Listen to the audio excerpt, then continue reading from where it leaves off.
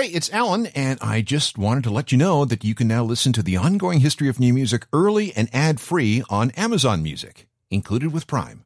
Another day is here, and you're ready for it. What to wear? Check. Breakfast, lunch, and dinner? Check. Planning for what's next and how to save for it? That's where Bank of America can help. For your financial to-dos, Bank of America has experts ready to help get you closer to your goals. Get started at one of our local financial centers or 24/7 in our mobile banking app. Find a location near you at bankofamerica.com/talktous. What would you like the power to do? Mobile banking requires downloading the app and is only available for select devices. Message and data rates may apply. Bank of America N.A., member FDIC.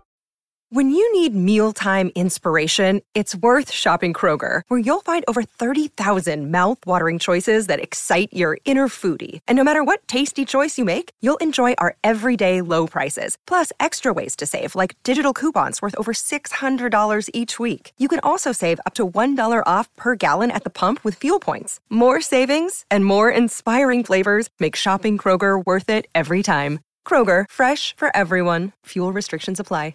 Before we get into the topic at hand, I would like to revisit the movie Forrest Gump, specifically Forrest's shrimp boat buddy, Benjamin Buford Blue, but you can just call him Bubba. He knew all the ways one could serve up shrimp. You can barbecue it, boil it, broil it, bake it, saute it. There's shrimp kebabs, shrimp creole, shrimp gumbo, pan fried, deep fried, stir fried. There's pineapple shrimp, lemon shrimp, coconut shrimp, pepper shrimp, shrimp soup, shrimp stew, shrimp salad, shrimp and potatoes, shrimp burger, shrimp sandwich. That's about it. What Bubba could do for shrimp, other people can do for punk. Punk rock comes in as many different varieties as shrimp does. Let's see, we got hardcore punk, ska punk, cyberpunk, synth punk, anarcho-punk. Then we got cowpunk, gypsy punk, Christian punk, Celtic punk. There's art punk, garage punk, glam punk, crust punk, horror punk, street punk, melodic punk, afro punk, skate punk, Chicano punk, folk punk, and troll punk, although I'm not really sure what that is. There's also punk blues, punk pathétique, punk metal, riot girl, queercore, rapcore, straight edge, emo, and oi. And then we can get into all sorts of subgenres. Just looking at hardcore punk, that includes bent edge, deathcore, porno grind, screamo, power violence, positive hardcore, nardcore, Nintendo core, and that's about all I know about that. Most of these punk derivatives are pretty niche-y, and none of them have a hope in hell of growing beyond a cult following. But a few have blown up into worldwide phenomenons, including a version that I haven't mentioned, which remains one of the most popular forms of punk rock of all time. This is the history of pop punk, Part 1. This is the Ongoing History of New Music podcast with Alan Cross.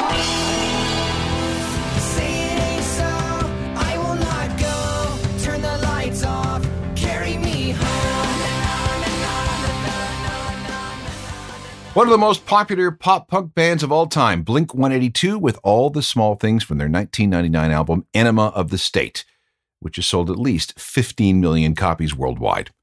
Hello again, I'm Alan Cross, and on this program, we're going to look at how the original punk rock of the 1970s, with its angry lyrics laid over two chords played very fast, mutated into the kind of music championed by groups like Blink-182.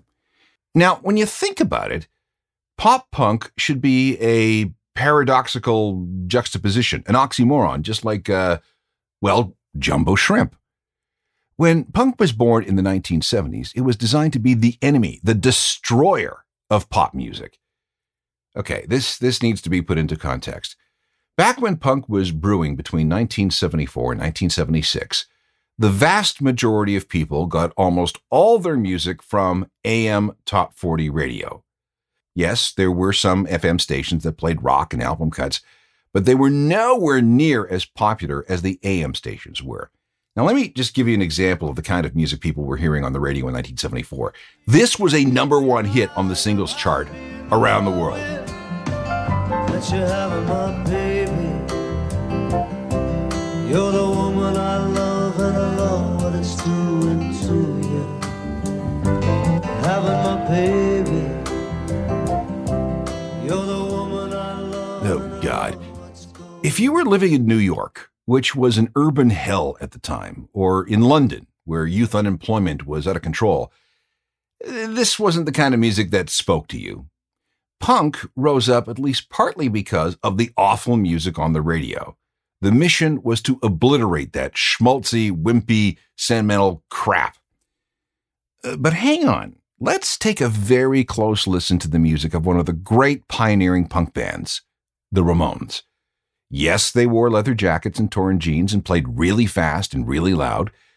But if you look beyond that, you'll see that the Ramones were actually playing pop songs.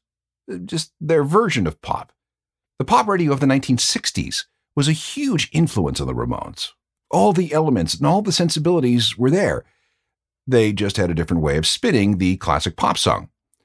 And the Ramones never made a secret of any of this. In fact, in addition to writing their own material, they covered all kinds of 60s pop songs. Needles and Pins, which was co-written by Sonny Bono of Sonny and Cher.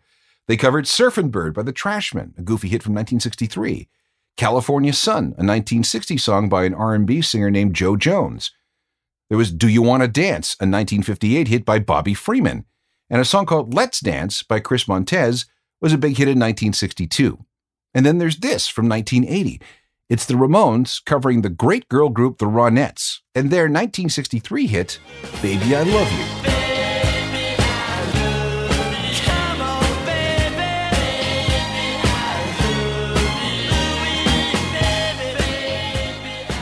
The Ramones, definitely a punk band, but under the surface, they were also very much a pop band. You just got to know what to listen for. Other punk bands back in the day were, punky in the typical sense. The original punks were fast and loud and often very political and socially aware. And they professed to hate much about the previous generation of bands. But even they had their poppier moments. The Sex Pistols were known to cover the Monkees from time to time. Maybe that was done ironically, or maybe they really did like the Monkees. But then there were groups like the Ramones that had no problem with the Beatles or the Beach Boys or Motown or 60s girl groups.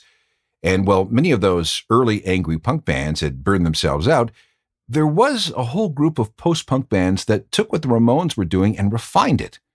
I mean, melody and pop-style songwriting elements were very much part of the whole new wave thing. But there were also participants in the original punk scene that liked a good tune. I'll give you an example, The Jam. They covered everything from old Stax and Motown records to the Kinks to the original Batman theme. And they had some big hits of their own on the pop charts.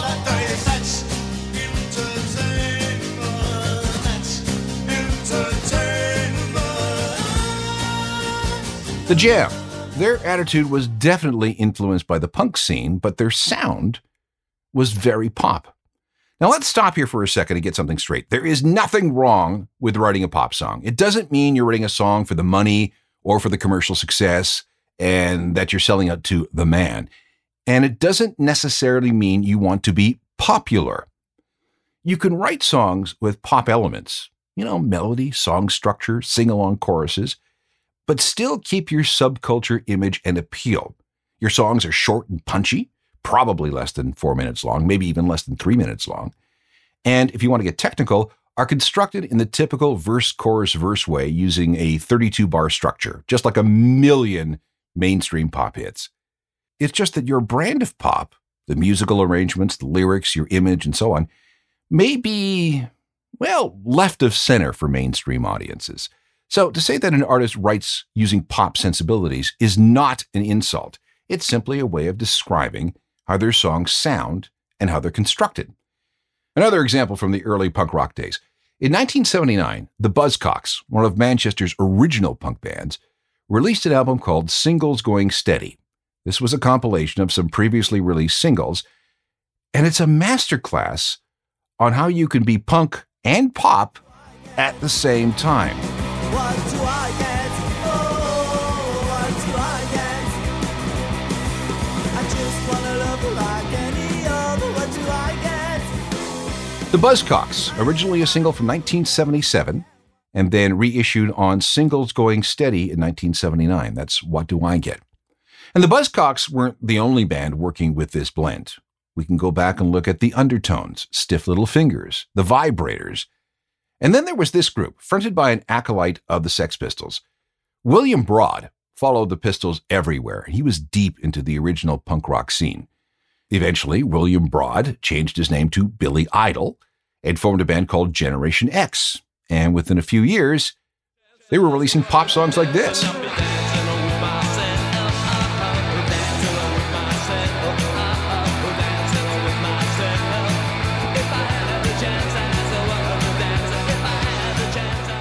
The original version of Dancing with Myself. Billy Idol did it first when he was part of Generation X, although they were known as Gen X by the time that song came out in the fall of 1980. He later had the song remixed and re-released when he went solo. A dancey, poppy, punk song from a guy who used to hang around with Johnny Rotten and Sid Vicious.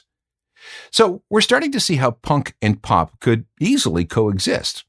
When we come back, we'll look at a new mutation that should have never worked, yet it did. We are looking at the history of pop punk, one of the most successful and popular forms of music in the world of alt-rock today.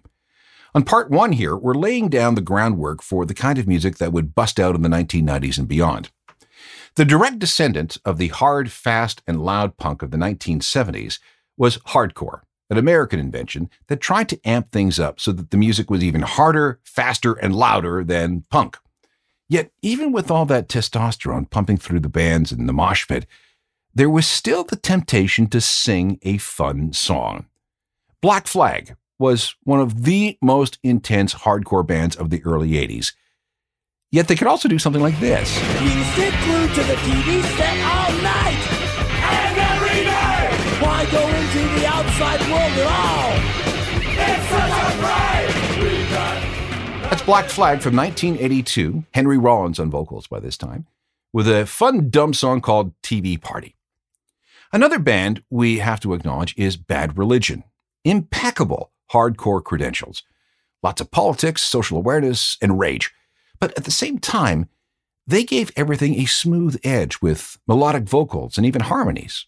Hardcore, but, and here's that phrase again, pop sensibilities. This is a song from 1982. It starts and finishes very hardcore, but there's a breakdown in the center where, well, you'll hear it. Early man walked away as one of man took control. The minds weren't all the same. To conquer was his. Bad Religion with We're Only Gonna Die, a hardcore song with a little pop sandwiched in the middle. Another important group of the era was the Descendants. They were from Manhattan Beach, which is in the southwest part of Los Angeles. They were very hardcore at first, but eventually evolved into something unique. Again, the answer to standing out from the crowd was more melody. In 1982, they released a record called Milo Goes to College, 15 songs over in just 22 minutes. Pretty aggressive stuff. And yet,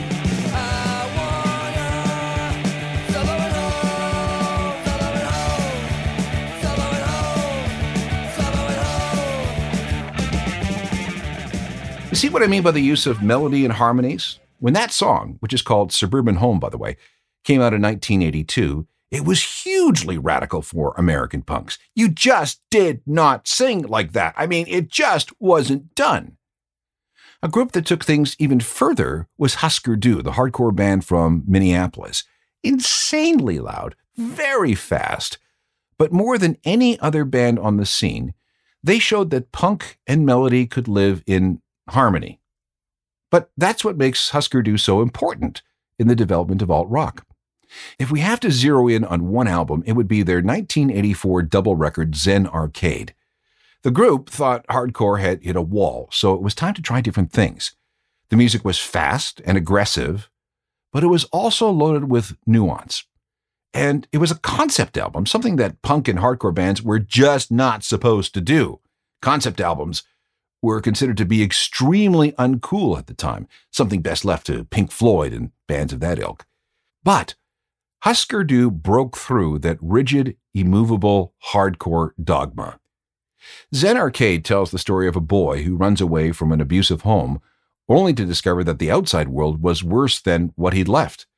For example, let me play a song called Pink Turns to Blue. Our boy has joined the military, dropped out to become a Hare Krishna, finds a girl only to lose her to drugs. And that's what this song is all about. Take note of the pop elements used to create this hardcore punk song. No more rope and too much dope. She's lying on the bed. Angels pacing gently, placing roses round her head. Husker Du from 1984's Zen Arcade album and Pink Turns to Blue. Next up, a trip back to California, where punk bands were conducting new experiments with melody, harmonies, and arrangements. This is part one of the history of pop punk, one of the most popular forms of alt-rock in the last 25 years. And we have a little more deep background to cover. Maybe it was the weather, maybe it was the drugs or something. But California bands decided not to be so serious when it came to punk rock after a while. This music started to get coverage in a new publication based out of San Francisco called Maximum Rock and Roll. When writing about Social Distortion or the Vandals or any number of melodic punk bands, the magazine began to throw around the term pop punk. Now, let's focus on Social Distortion for a second. In 1983, they released a debut album called Mummy's Little Monster, and it featured a single called Another State of Mind. If you listen closely, you can pick out the same elements that would later surface in the music of bands like Green Day and The Offspring.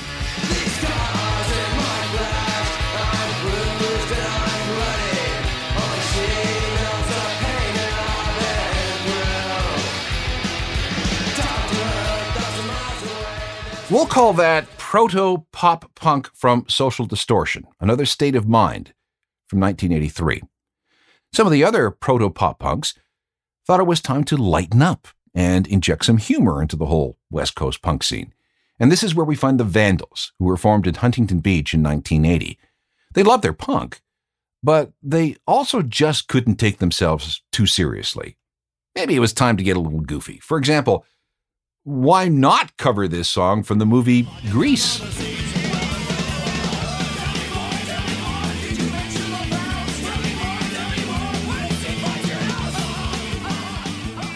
The Vandals from 1990 and Summer Lovin'. The album was called Fear of a Punk Planet and was produced by Bob Casale, the keyboardist for Devo. By the way, Kurt Cobain was a fan of the Vandals, and so is Eddie Vedder. 1992 seemed to be some kind of a turning point, a year when this emerging pop-punk thing started to gain some wider attention. That summer, Spin magazine published an article called California Dreaming. It mentioned a bunch of these melodic punk bands, some of which were signed to a Bay Area indie label called Lookout Records. Among the groups was a trio from the East Bay who had a couple of albums already, and they were called Green Day. And this was one of the songs they were playing at the time.